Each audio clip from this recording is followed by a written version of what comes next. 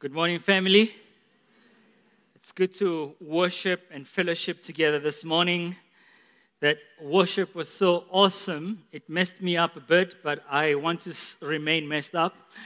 I don't know about you. When you're in the presence of God, you don't have to step out. You continue with the presence of God Monday to the next Saturday. Amen. This morning, I have a testimony for you before I tell you about Equip Training. This last week, my wife and I were in Cape Town and we got to visit Stellenbosch. Our church there, they are hosting evangelist training. So we're training our evangelists from across the country. And as they would do the training in the morning, in the afternoon they go out to preach the gospel, to go in the streets of Stellenbosch to preach the gospel. In 10 days, we've seen over 700 people give their lives to the Lord. 700 people. That's revival. That is revival. The Bible says if only one sinner repents, heaven rejoices. Amen. Some of them were recommitments, but we're glad they're back in the house of God. Now we say to the Stellenbosch church, their work is cut out. They need to follow up all those people because they need to be discipled. I was blown away just by the system of capturing all the people to make sure that we can follow them up. It was really, really well done. On that note, our Equip Training equips you to be able to be that kind of a disciple that can disciple others. It is part of our growth path. Once you have done Victory Weekend, the next step, if you've been wondering, is Equip Training. So in our Life Meg, we had Victory Weekend for the 18th of May. So we've changed that around. Now we have our Equip Training. If you have not done Equip Training, I encourage you to do it. We teach you how to read the Word, how to interpret Scripture, and we also talk about personal and emotional wholeness. How many of you want to be emotionally whole? All right, great. It's just the front row. Good. Awesome. We started the Nation Building series last week, and Pastor Roger kicked us off talking about building in exile. Today, we're talking about your vote counts, biblical leadership for public office. When we vote, we know that our vote counts because when we vote prayerfully. When we vote, we approach the votes trusting that God will work through our voting. And that's what I want us to challenge us with this morning, that the question we should be asking should not be, should I vote or not vote? The question we should be asking is, who should I vote for? And I hope to help you this morning answering that question. I like the scripture that Pastor Roger gave us last week. Seek the peace and prosperity of the city to which I have carried you into exile. Pray to the Lord for it, because as it prospers, you too will prosper. It says, seek the peace and prosperity of the city or the nation where God has placed us. We know we are in exile here on earth. Our home is heaven. But it doesn't end there. It says, pray for the city. Pray for the nation. Let us pray. Let this be our posture the next 3 days, that we can cry out to God for godly leaders. We can cry out to God for godly men and women to rise up. So today I want to talk to you, and I will keep saying this over and over again. We need to pray for godly leaders. We need to choose godly leaders. And we need to become godly leaders. It's one thing to say, yes, we want godly leaders, but when we put the mirror on ourselves, we are far from being godly leaders. Pray for godly leaders. Let me submit this to you. Each and every political party has got godly leaders. Each and every political party, there are godly leaders in there. We need to pray that they will rise and take up their rightful position. We need to pray that even as we vote, that those godly leaders will rise up and take their position.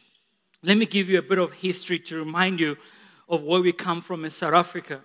And the reason I give you this history is to give you a context comparison with the Israelites. You know, the Israelites moving from, I like what you shared, Katie, about Deuteronomy.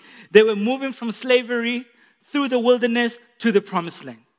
I don't know if you know that South Africa feels like the wilderness right now. We came from here, slavery, going through the wilderness towards our promised land. If we were to compare this journey, I want to show you this morning where the wheels fell off in Israel and how the wheels fell off for us here in South Africa and how we can go back to God's intention and promise for our nation. Let me remind you that pre-94, a lot of people were speaking doom and gloom about South Africa. Pre-94, a lot of people were speaking negativity about South Africa. Some people even piled up their homes with tinned food. You don't have to raise your hand if you did. Because they just thought, man, I need some food that's not going to perish soon so that I can be able to survive when there's civil war. But I want to tell you, it was during that time that Christians went on their knees and prayed for a miracle. And we saw a miracle in our nation. And I'm here to say to you, God can do it again. He can do it again. He can do it again. We can see a miracle where things turn around in the nation, even though a lot of negativity has been spoken about our nation. Remember Romans 8:19 says, creation is yearning for the sons and daughters of God to arise. Creation is waiting for the sons and daughters of God to arise. We trust in God to see things change in our nation. Before we look into our main text for today, I just want to give you a few things that are a good foundation for democracy or what we believe as government. Freedom of choice is the basic foundation of government. The basic foundation of government, it is self-government. I don't know if we're working here. The basic foundation of government is self-governance. So let me explain that. Self-governance means who you are in private is who you are in public. Self-governance means we understand that private victory precedes public victory. Self-governance means we understand that personal purity precedes public performance. Before I can stand before you this morning, I need to make sure that my walk with God is where it is supposed to be. Not perfection, but I need to start by governing myself. So when God gave us freedom of choice in Genesis chapter 2, He said, you need to understand that you are put here to tend and to steward the land. But there's this tree in the middle of the garden that you're not to touch. There are things that we are free to choose. There are things that are chosen for us. And understanding the difference is crucial to understand what true freedom is. There are things that we have been given the liberty to choose, and there are things that God has chosen for us because He knows what is best for us. He knows what is best for us. We see different kinds of governments today, but the two I would like to highlight for us is theocracy and democracy. Some of you will remember this picture. 1994 elections. Theocracy is the rule of God in the affairs of humans, and democracy is the rule of people where people choose their own rulers and the laws they will be governed by. I'm sure you're familiar with this phrase, the government of the people, by the people, for the people. Now, you ask the question, okay, how did we move from theocracy, the government of God, to democracy? And I want to take you to scripture today so we can see where the wheels fell off. So can I ask you to open with me in Deuteronomy chapter 17. I didn't put it on the screen because I wanted you to see right in your own Bible where the wheels fell off. Can we open together Deuteronomy chapter 17? While you're opening there, this is the best description of theocracy. It is in Isaiah 33 verse 22. For the Lord is our judge, the Lord is our lawgiver, the Lord is our king. It is He who will save us. We do not put our trust in man, we put our trust in God. When we go to vote, we do not vote and put our trust in man, we put our trust in God. Look at this. When it says the Lord is our judge, the Lord is our lawgiver, the Lord is our king, that's the original plan, knowing that God wanted to be our king, our judge, and our lawgiver. Do you realize that these are the three pillars of government? The judiciary, the parliament, that's the law, and the king, that's the executive.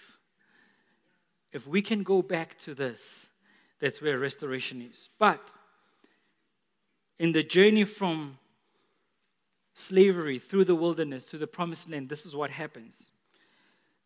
I'm reading from verse 14 of Deuteronomy chapter 17 to understand in the history of Israel where the wheels fell off. Verse 14 says, when you enter the land the Lord your God is giving you and have taken possession of it and settled in it, and you say, let us set a king over us like all the nations around us. Let's pause there for a bit. The Israelites, God is speaking to them even before they get to the promised land, and He's prophesying and saying, I know this is what's going to happen. A time will come when you will reject me as your king, as your judge, and as your lawgiver. But when you get to that point, this is the kind of leader you ought to choose. Let's read verse 15. Be sure to appoint over you the king the Lord your God chooses. He must be from among your own brothers. Do not place a foreigner over you or one who is not a brother Israelite. The king, moreover, must not acquire a great number of horses for himself or make the people return to Egypt to slavery to get more for them. For the Lord has told you, you are not to go back that way again. Verse 17. The king, he must not take many wives, or his heart will be led astray. He must not accumulate large amounts of silver or gold. I thought I should read through that very quickly. The Bible is very clear. That's why I wanted you to open your own Bibles and not say, Pastor Sai, we're not sure if you copied, pasted, and edited. It's straight from the Bible. Verse 18. When he takes the throne of his kingdom, he is to write for himself on the scroll a copy of this law taken from that of the priests who are Levites. It is to be with him, and he is to read it all the days of his life so that he may learn to revere, to fear the Lord, his God, and follow him carefully. Let's jump to verse 20. And he must not consider himself better than his brothers. He must not be prideful and turn from the law to the right or to the left. Let's just stop there. The Bible gives us a criteria of if we are to choose a king, this is the kind of king we must choose. A king who's not driven by wealth. A king who's not looking only to their own interests and to their own pockets, but a king who will serve the people. A king who will not acquire too many wives lest they be led astray. A king who will take the word and live according to the word of God. A king who will not be prideful, thinking that people are their objects, but a king who will serve people. Let's read 1 Samuel chapter 8. Now Israel, they are in the promised land. We see exactly what happens. That which was prophesied happens. Let's read from verse 7. And the Lord told him, listen to all that the people are saying to you. It is not you they have rejected, but they have rejected me as their king. Israelites rejected God as their king. Verse 8. As they have done from the day I brought them out of Egypt until this day, forsaking me and serving other gods, they are doing to you. Now listen to them, but warn them solemnly and let them know what the king who will reign over them will do. Warn them solemnly. Samuel told all the words of the Lord to the people. Verse 11. This is what the king who will reign over you do. He will take your sons and make them serve his chariots and horses. And they will run in front of his chariots. Sounds like what we see presidents doing today. Some he will assign to be commanders of thousands and commanders of 50s, and others to plow his ground and reap his harvest, and still others to make weapons of war and equipments for his chariots. He will take your daughters to be perfumers and cooks and bakers. He will take the best of your fields and vineyards and olive groves and give them to his attendants. He will take 1/10 of your grain and of your vintage and give it to the officials and his attendants. Let's pause there. Do you realize this is where taxation started? So you want the king? This is what will come with the king. I don't know how you notice things have evolved from 10% all the way to 40%. Things have changed. So Scripture is giving us the history of Israel. God wanted to be our king, our judge, our lawgiver. The Israelites moved and say, we want to have our own king. But then we see the seeds of democracy here where God says, if you're going to choose for yourself a king, this is a template you ought to use. We also read in Exodus 18, which is going to be the basis of our study this morning, where we're going to read about a template that God gives us for those that we vote for or that we select. I'm sure you're wondering now that, okay, if God's original plan was theocracy and now that we have democracy, how can we be able to go back to God's plan? God already knew that was going to happen. He was not taken by surprise, and therefore He gives us a template. And this is what I want us to read this morning, and we're going to unpack this in the next few minutes. In Exodus 18, God is speaking to Moses through Jethro, and He says, if you're going to choose leaders, these are the kinds of leaders you should choose. Moses' father-in-law said to him, what you're doing is not good. You and the people with you will certainly wear yourselves out, for the thing is too heavy for you. You are not able to do it alone. Now obey my voice. I'll give you advice, and God will be with you. You shall represent the people before God and bring their cases to God, and you shall warn them about the statutes and the laws and make them know the way in which they must walk and what they must do.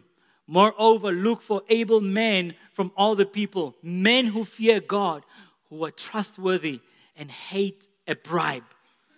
And place such men over the people as chiefs of thousands, of hundreds, of fifties, of tens, and let them judge the people at all times. Every great matter they shall bring to you, but any small matter they shall decide themselves. So it will be easier for you, and they will bear the burden with you. If you do this, God will direct you. You will be able to endure, and all this people also will go to their place in peace. Now, from this scripture that we've read, you see 4 things that are highlighted there. The Bible says when you're going to the promised land and you want to have your own kings, this is how you should choose people to serve with you. Because I don't want you, Moses, to serve alone. They must be able men and women. We need to choose and select competent men and women. We need to select people not because of family, political connections, whether they're good-looking, wealthy, popular, or famous. Why am I saying good-looking? I didn't say anything about Bay, for the records. If you don't know who Bay is, he's a leader of one of the political parties. So he's got his PhD, so we hope that he's competent. We have seen too many hardships caused in South Africa, whether it be in government, state-owned enterprises, businesses, schools, universities, and church, because people were selected not because they are competent. Recently, Chief Justice Mogoeng was praying in Parliament, and he prayed a bold prayer. He said, God, I pray that you will uproot incompetent leaders and replace them with competent leaders. That was a bold prayer. That was a bold prayer. We need to trust God for competent, able men and women.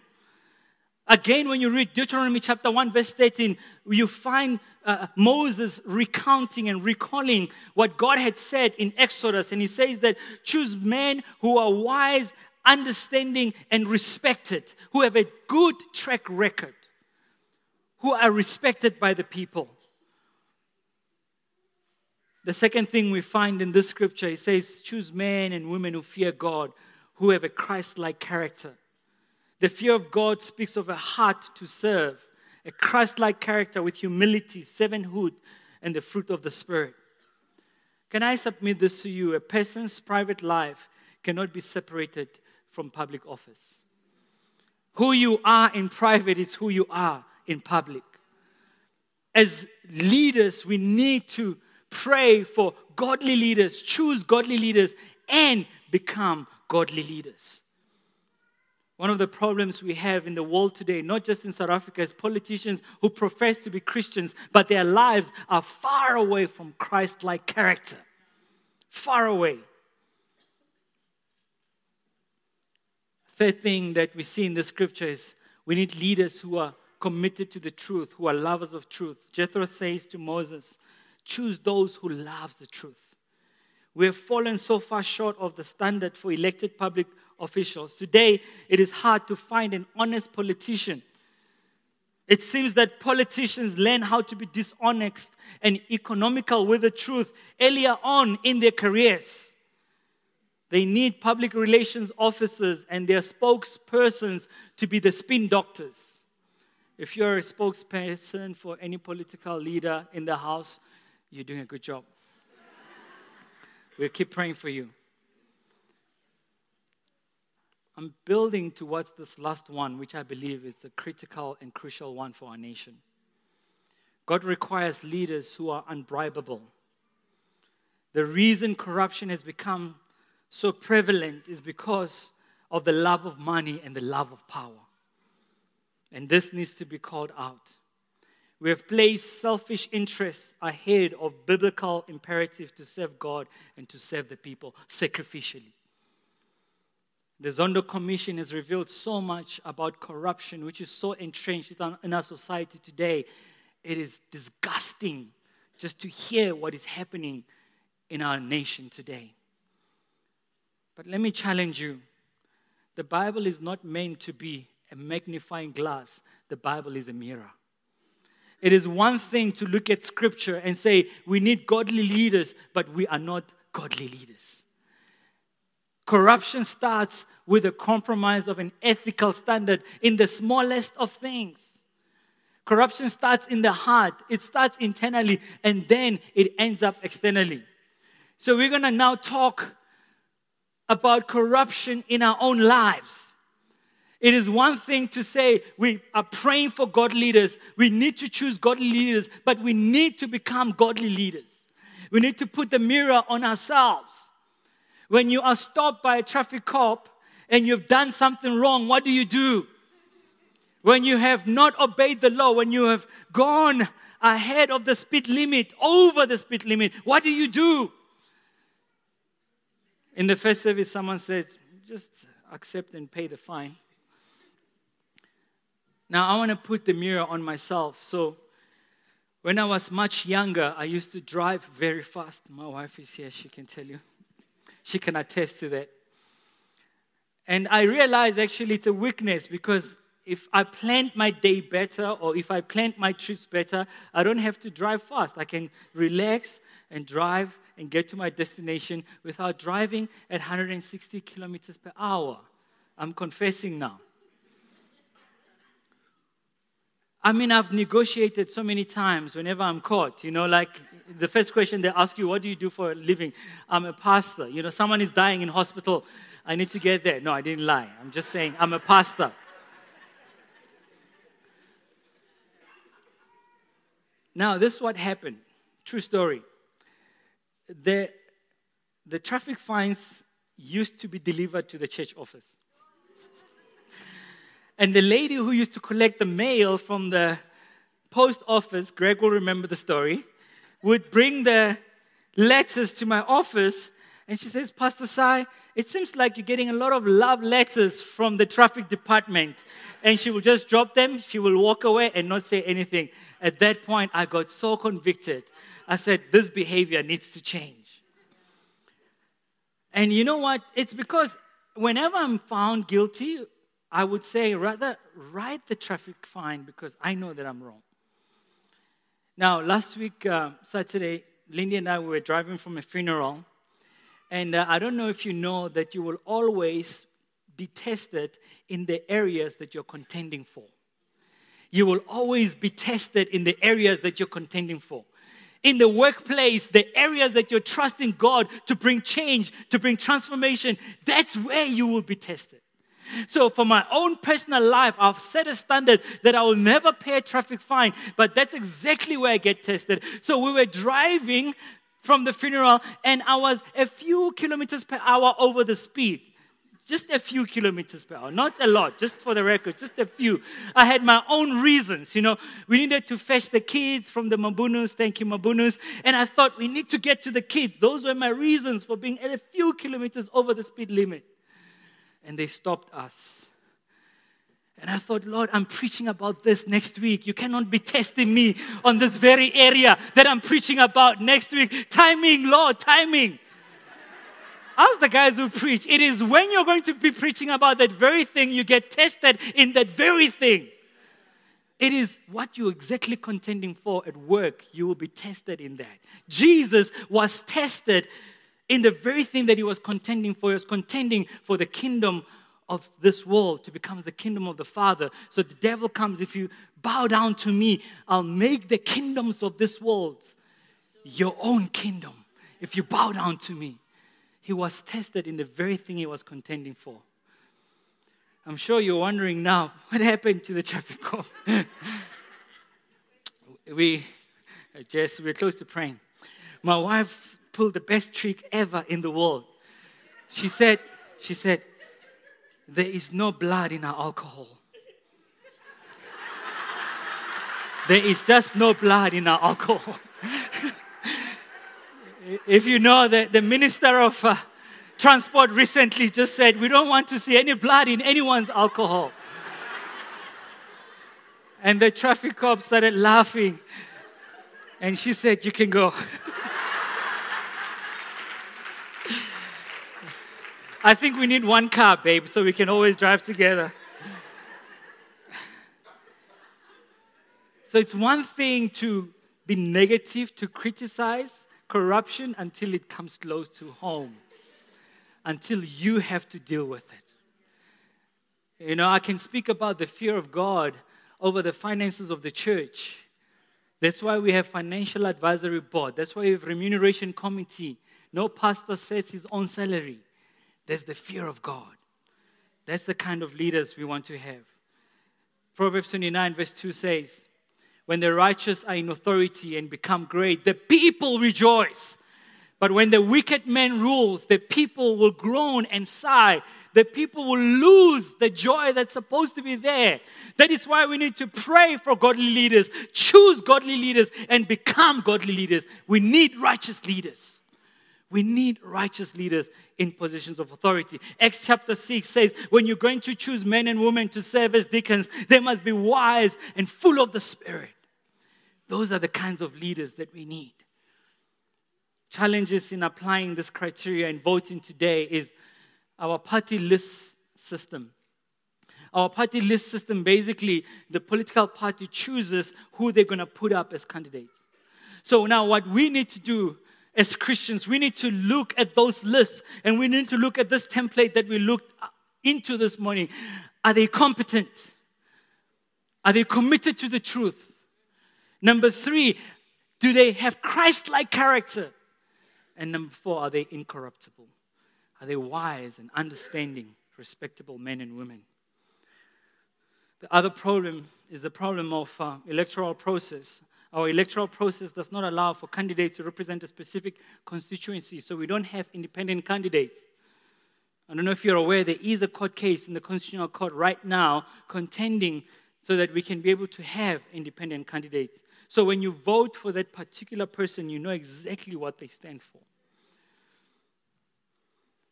So we should not ask the question, should we vote or not vote? We should be asking the question, who we should vote for. And why we vote, it's not just because it's our constitutional right and responsibility, but it's also to honor God, to choose godly men and women in positions of influence. The question we should be asking ourselves is, which political party has the values that are aligned to my values as a Christian? Do they honor God's ways? Freedom, right to life, prosperity, justice, both restorative and punitive. Wisdom, integrity, accountability, and a good track record. The question we should ask ourselves is, what type of leaders do we want to see leading us? The story I want to close with, before we do this declaration together. we started by saying that we experienced a miracle in 1994. And I want to close with this understanding of that miracle didn't just happen. It happened because Christians were praying. On the eve of the 94 elections, the Inkatha Freedom Party was not going to be part of the elections. And you know already there were unrest in areas where the IFP was. And Chief Mangosuthu Buthelezi was not being part of those elections. And they were not even on the ballot paper. There was a rally that was put together by Dr. Michael Cassidy in Durban, Kings Park Stadium. And they were praying. It was a peace rally. Over 30,000 Christians gathered to pray for the nation and to pray for peace when other people were talking bloodbath. It was during that prayer meeting, something that we may not know or you may have not heard of it. In the VIP lounge, Dr. Cassidy, Dr. Frank Chikane, and Chief Mangosuthu Buthelezi and a few other political leaders were there with Dr. Washington Okumu from Kenya, who was one of the mediators. All the international mediators had moved back home and said, nothing can be done. But he stayed and he wrote a peace agreement between Chief Mangosuthu Buthelezi and other political parties. And 2 days before the elections, the IFP was inserted on the ballot paper. And that's the miracle that happened that time. And today, I want to say to you, God can do it again. God can do it again. God can do it again. God can change the negativity. As people are saying, this nation is going down the drain. We, the children of God, will rise up with hope and believe that God can do it again. He can do it again. Let our posture be a posture of prayer. Let's stand to pray.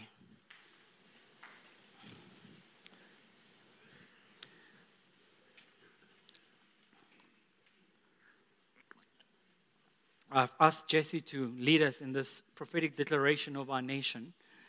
But before we do that, let me remind you of the power of prayer.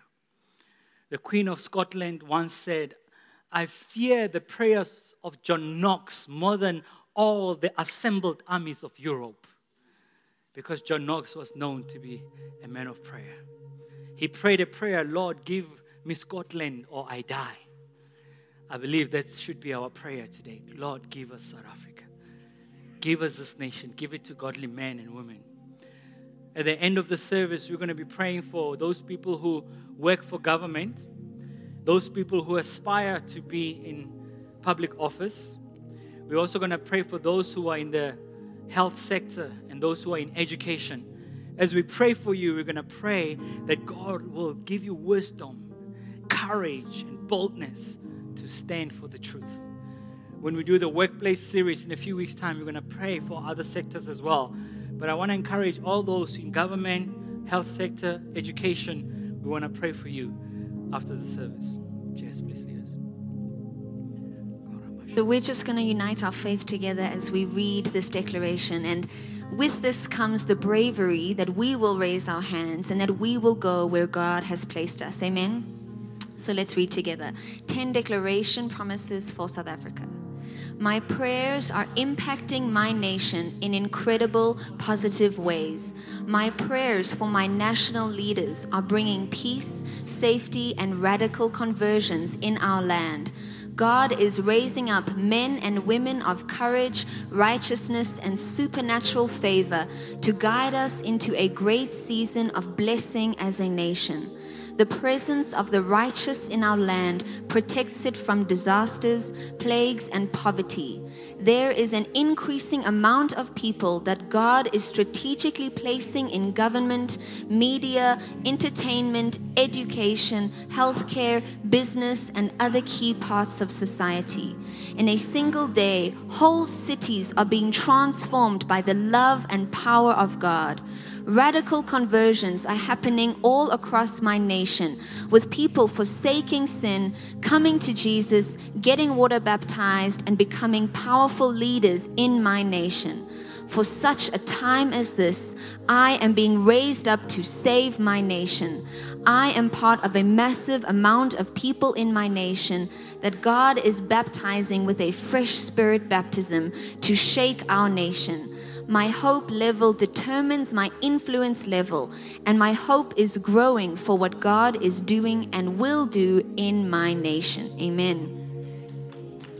Amen. We're just gonna, you can give a round of applause. Amen, Jesus.